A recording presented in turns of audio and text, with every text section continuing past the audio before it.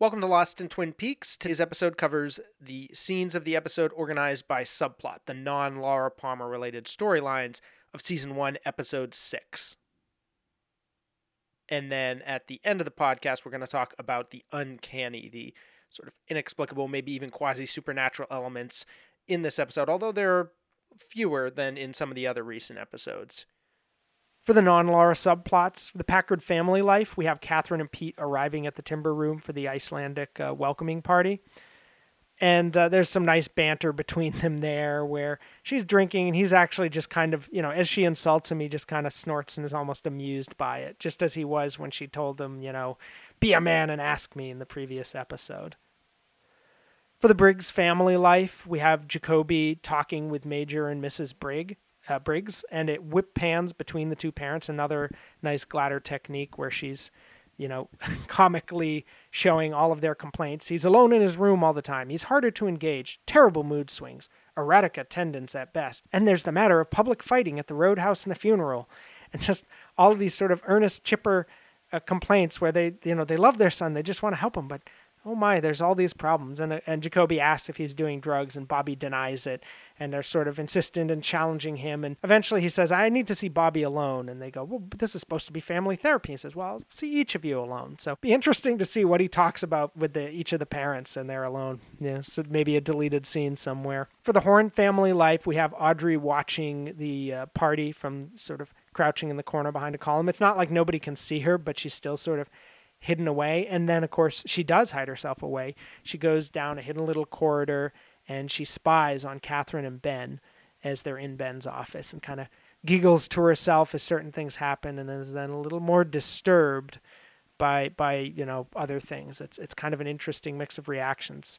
She, her and her father just have this interesting relationship where they almost want to get away from each other, but they can't in some sense. Like she is drawn to know what her father's up to. It makes her both amused and somewhat sad, it seems. We have a lot of material for the Ghostwood and Packard Sawmill plot, so let's get going. Within that, we have two subplots. Subplots within subplots. We have the Icelandic investment. We have the mill fire. So first off, Cooper is woken up by the Icelanders, agitated by them as they're stomping above, singing drinking songs, complains to Diane. It's interesting that we start the episode during the night rather than fully in the morning, even though it's like 3 or 4 a.m., I think he says. But, usually we start after dawn. Next, we see Cooper walking down into the Great Northern Dining Hall, looking perturbed, and complains to Trudy, the waitress, who he's had several scenes with already, about the Icelanders, the racket they're making. And she explains who they are, what they're doing there, and how everyone in the hotel is complaining. And sure enough, later,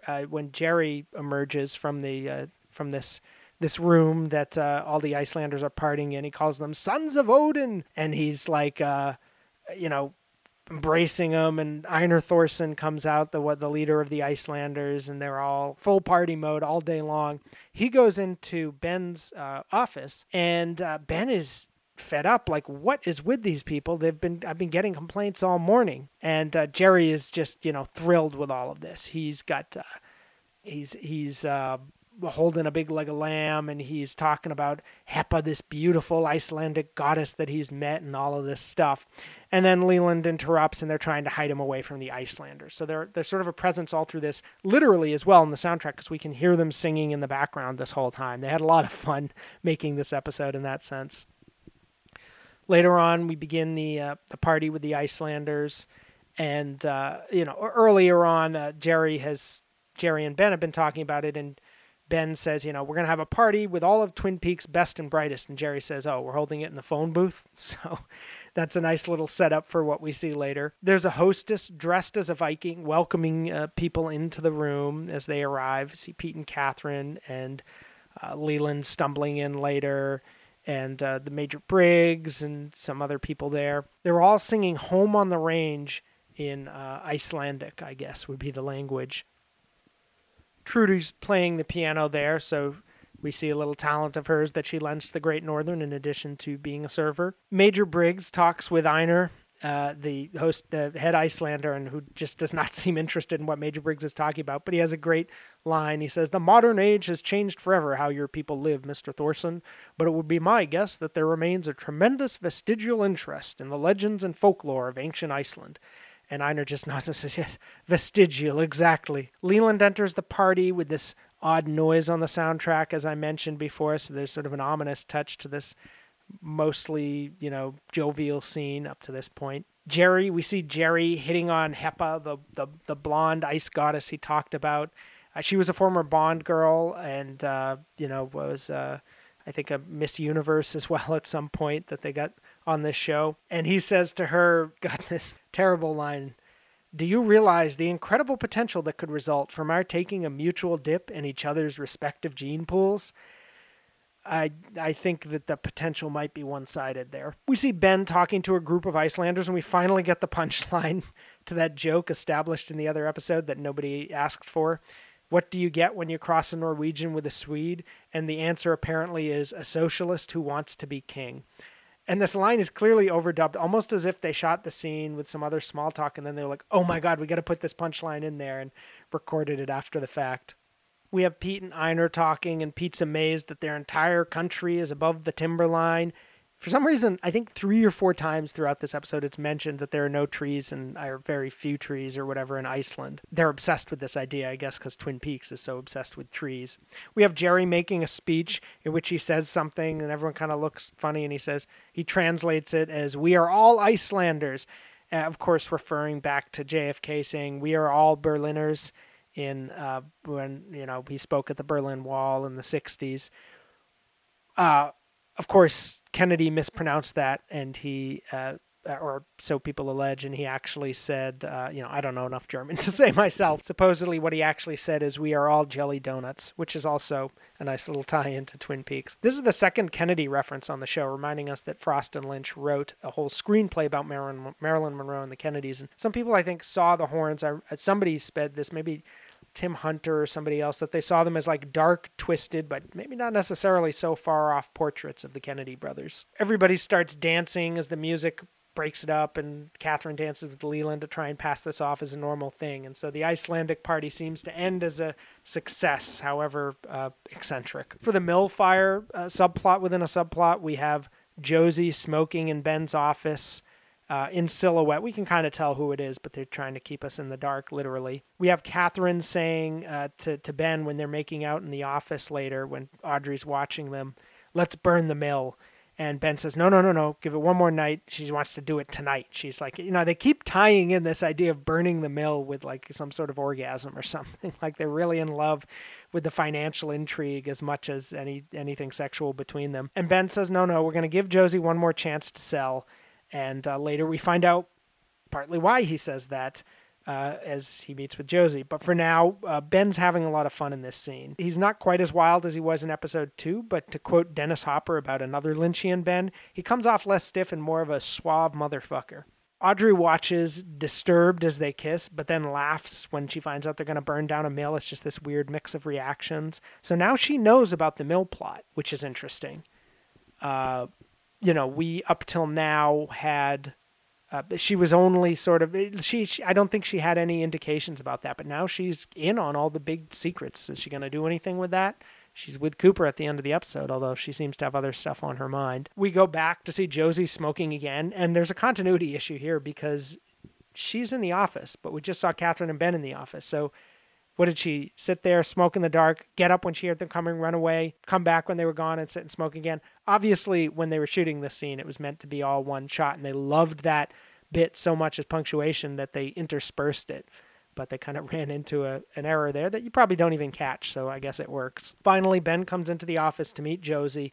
Did anyone see you coming in? No. And she gives him the hidden ledger that she was looking for before, that Catherine hid.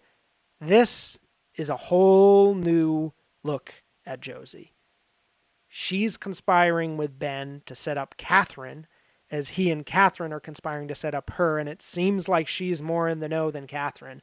So, whoa, this is like something new now that we have to digest with this character. I think really so far on the show, this is probably the biggest reversal we've had for anybody. I can't think of anyone else who was introduced. Well, I mean, I can think of some characters who were introduced as kind of villains in a way, like Bobby or even Jacoby as this creeper, and then they kind of come off over time, a little more sympathetically, though we still don't necessarily know what to think of him. But this is the first time we've had a character who's introduced totally sympathetically. We're totally on her side. Although, if we remember back, she has a sort of aura in that first scene of, being up to something in some way. And now we get the follow through on that. She's part of this criminal conspiracy. What does that mean? We don't know yet. And finally, we see Leo grabbing some gasoline out from under the house as he's preparing for his upcoming arson project, right before Hank hits him. For Shelley, Bobby, and Leo, their storyline, we have Shelley and Bobby flirting over breakfast, and then Andy shows up at the door, and they kind of race, and Bobby races off and hides, and Shelley tells Andy all the stuff she's supposed to say about Leo and Jacques arguing and mentioning Laura and trying to set them up so that the cops will arrest them. And then Leo calls after Andy's gone. He asks if anybody came by to see him. She says no, very nervously. And Bobby hands her the gun, and she holds it, and she looks hesitant for the first time about, at least when she's with Bobby, about what she wants to do here. There's a nice sound cue in the scene where we see we hear a foghorn blowing in the background. We kind of remember that, yes, they do live on the lake, as we've seen in these exterior shots. We find out that Shelley dropped out of the 11th grade to marry Leo, and we kind of wonder if she married Leo recently, so are her and Bobby actually the same age? We never really get a sense of that in these early episodes, because she's living an adult life. She's married. She's got all these bills to take care of and problems at home. And, we don't see anything of her parents or family. And she's got a full-time job going every day. From this conversation, we wonder, maybe Bobby knew her as like a classmate and a peer he grew up with. It's not just his having an affair with an older woman or something. Bobby's waving the gun around as they sit there and threatening an invisible Leo, like as if he's sitting across the table from him. It's funny. I watched this the day that I listened to a podcast about Clint Eastwood's chair speech at the Republican convention in 2012, where he talks to an invisible Obama in a chair, so that kind of made me chuckle. Bobby also points the gun directly at Shelley's chest several times, and neither of them seem fazed by this. Really, these are two people who probably should not be handling guns. It looks also, something I noticed watching this, it looks like there's a picture of Dennis Hopper in Easy Rider on the wall. This guy with the same sort of hat as Buffalo Bill in that movie, and the handlebar mustache. And of course, Hopper was in Blue Velvet for David Lynch a few years earlier. When when Leo and Shelley are on the phone, Leo for once doesn't come off like an asshole. He actually, and we can see in this moment, it's a perfect way to sort of set up this hesitation on Shelley's part. Later on, Shelley is waiting for Leo in the house, and he comes in. He's all bloody. What happened to you? And get me a beer. And she goes, Leo, what? And he shoves her to the ground and threatens her. And she pulls up the gun, and he starts laughing. You wouldn't shoot me. And she does. She shoots him with her eyes closed. He screams and runs away. And we see this swinging overhead lamp going back and forth, and it echoes the lamp we see near the beginning of this episode in Jacques' apartment that we kind of tilt down from. So these great little bookends here, partly from the director, partly from the writer. For the James and Donna romance, James tells Donna about his parents. They meet at this gazebo, and before they start talking about Laura and what they're going to do to find out her killer, he tells her that he lied to her about who his parents are, and that they shouldn't have secrets between them, that's what dooms people. So he says that his father was a musician on the West Coast, but he was a bum who ran out on them. His mother writes poems and short stories. They're really good, but she's also an alcoholic. She goes to a town, shacks up in some cheap motel with a couple of bottles, and picks up guys. And so Donna kind of takes this in, and, she comforts him, and we get a sense here of the kind of the chip on James's shoulder for the first time, really. He seemed kind of this moody, withdrawn James Dean kind of type till now. And we're seeing he has, to call it a dysfunctional family, it's beyond that. Almost no family at all. So that's where he's coming from. And what a contrast with Donna, who of course has this cozy, loving, supportive home that she's part of. For the Nadine's Drape Runner subplot, we return to that now without seeing Nadine, because when Ed and Norma meet up at Ed's gas farm, he mentions that Nadine is off visiting a patent office quite a bit of ways, I think, maybe even half a day's drive. And she's determined, got her little heart set on it, as he said in another episode, that she's going to patent this new invention for the drape runners, the silent drape runners. Speaking of Ed and Norma, for their subplot, they meet at the gas station, and it starts off warmly and ends very forlornly, I guess. Ed tells Norma that they have to take a break because he's worried about Nadine. She's not doing well, and she kind of says, "Oh my God, Ed, what are you saying?" So they've been planning to do this, and both of them are faltering. She tells Ed, and I guess he's waiting to hear this, because if she says otherwise, he's gonna, I guess, go along with it and leave Nadine behind. But she says that she hasn't told Hank about getting a divorce from Ed, and that's when he kind of says, "Okay, well then," or getting a divorce to marry Ed. And Ed kind of says at this point, "Well, maybe we should cool it on this for the moment." In this scene, it's an odd angle on the gas farm. It's like this weird little stretch of road with the gas farm itself kept off screen, and it's a useful reminder that they have to improvise locations to match the pilot, which I always have fun seeing them do. It's one of the fun challenges of the show to recreate these Washington locations. But it also makes me wonder, there was a pretty convincing establishing or outside exterior shot of the roadhouse a couple episodes ago, and I wonder, they did we don't see Jacques in that shot. It's when he's looking at the green light, and so it's something not shot for the pilot because there's a light going off, unless it's just coincidence and they decided to use that shot later. But it makes me wonder if they went up and took that shot when they went up to Washington, because they went for some sort of B-roll when they knew they were going to shoot a first season and got some shots based on the script. So who knows? But in this case, when they've got the actors there, they can't fly the actors up to Washington, so they got to find a way to shoot this in California. For the Hank on parole subplot, we no longer need to call it Hank in prison. Now he's out. We have Norma telling Ed that Hank is returning, that he got parole, and this is the first he's hearing of it, and of course that's when she tells him that she didn't ask for a divorce yet. Later on, Norma and Shelley go for a very much needed, although also very much sort of over-the-top bouffant-type hairdo, a makeover. And Hank is waiting for them there as they return from this beauty salon. And Shelley's saying to Norma, "We look like a couple of refugee beauty queens." I'm not sure exactly what that means, except I guess they feel like, beauty queens would not be, they wouldn't be in Twin Peaks as a natural occurrence. So keep that in mind. And Norma is not thrilled at all to see Hank there. Shelley walks off, and Hank says, "Oh, is that Leo's girlfriend?" And he says, "Wife." He goes, "Let Leo, so impetuous."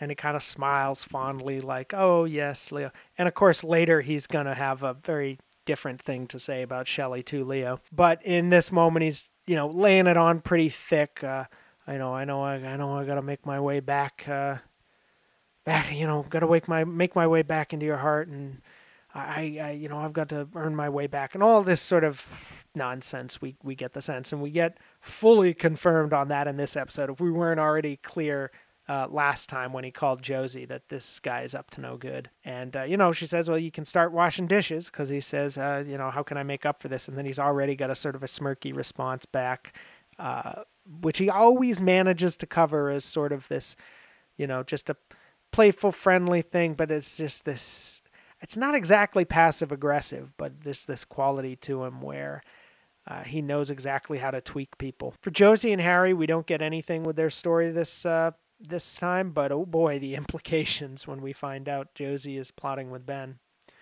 For the Bobby Killed a Guy story, this has now been rescued from dormancy.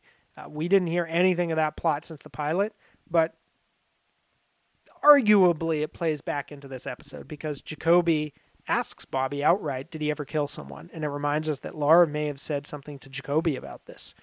We know she said something to Donna, to James, which James then told Donna. So did she say something to Jacoby? Does he know something? And of course, Bobby shoots it right back at him. Have you killed anyone? Neither of them answers, which is interesting.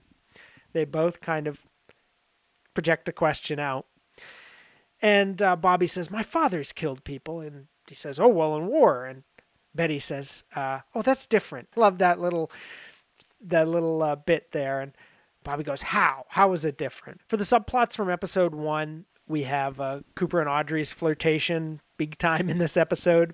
Initially, Cooper kind of brushes Audrey off in the morning.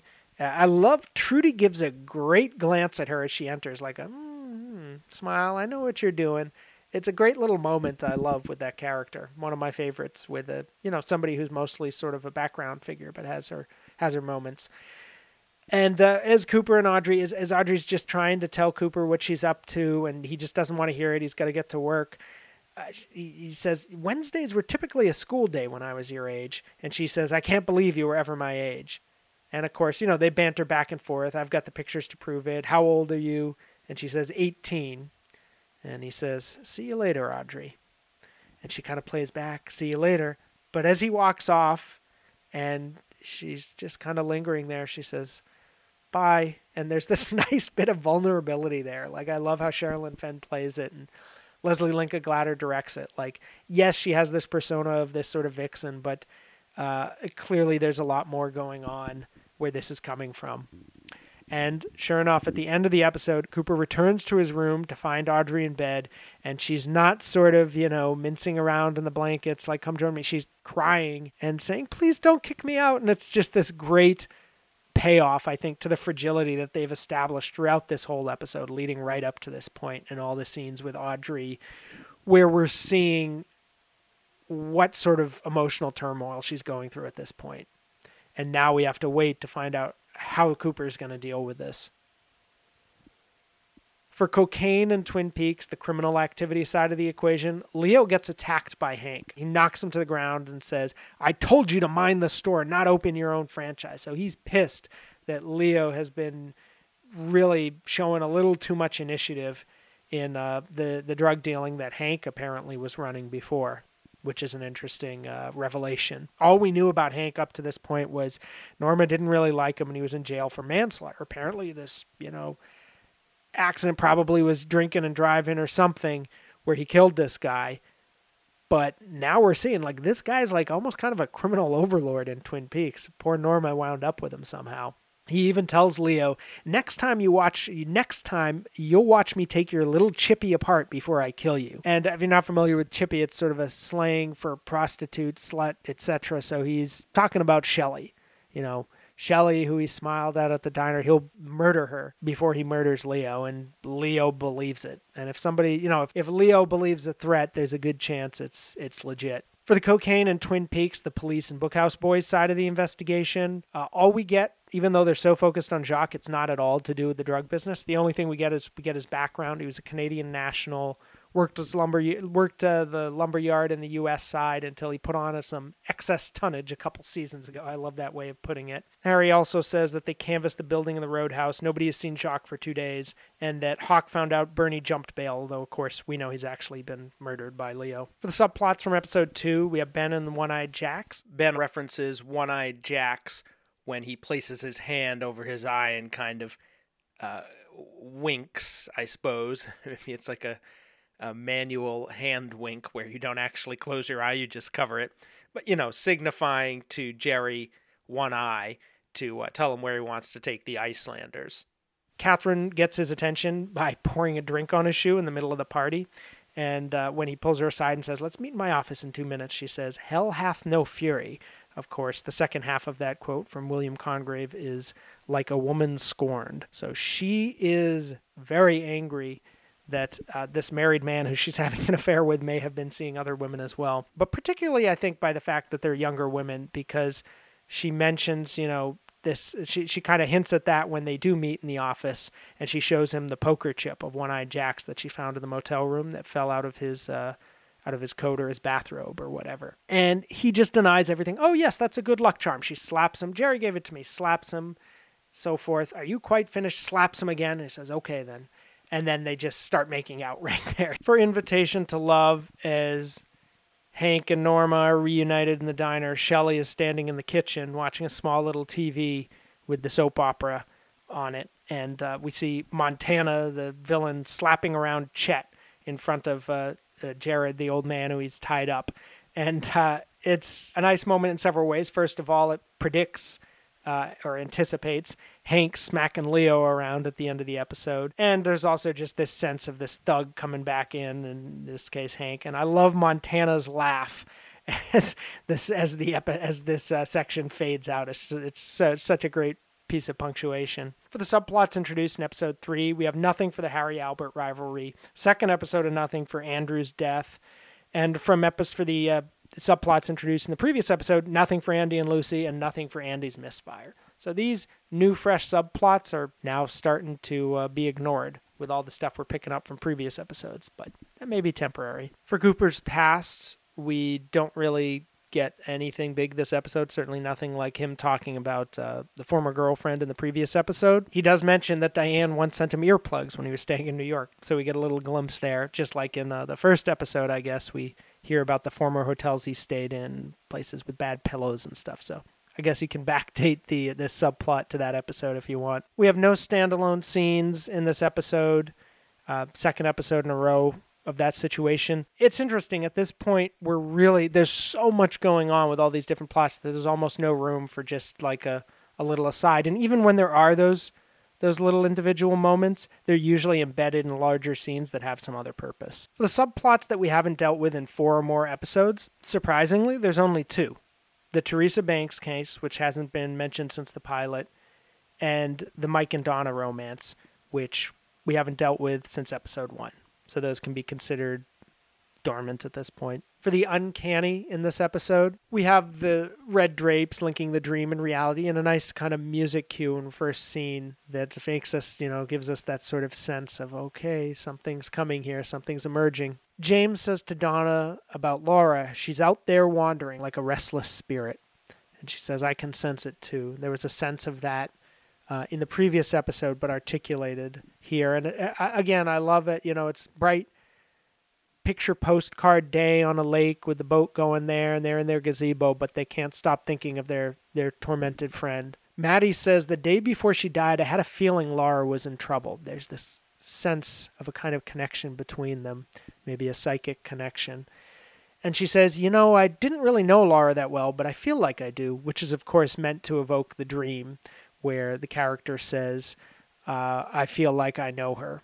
The character being Laura, or the little man's cousin. Of course, there's all this sort of connection there. And then the log lady says to Cooper and Truman and the others, the owls won't see us in here. What a great line. I think I included that in the beginning quote. We've seen an owl once on the show, overlooking Donna and James earlier, and episode 4. But now we're getting something else. She mentions the owls several times. The owls were watching. The owls were silent. So there's more significance there. Kind of exciting. We have also her quote, my husband was a logging man. He met the devil. Fire is the devil hiding like a coward in the smoke. Another fantastic line.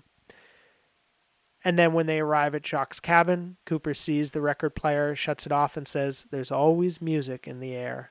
And here we are once again with a link between his dream and reality, especially as he looks around and sees the curtains, sure enough, in that cabin. Please rate, review, and subscribe on Apple Podcasts. You can also become a patron on patreon.com/lostinthemovies. Tomorrow, we will be doing an episode on the current events surrounding this episode in 1990. What was going on at that time in the world, on TV, and so forth. See you then.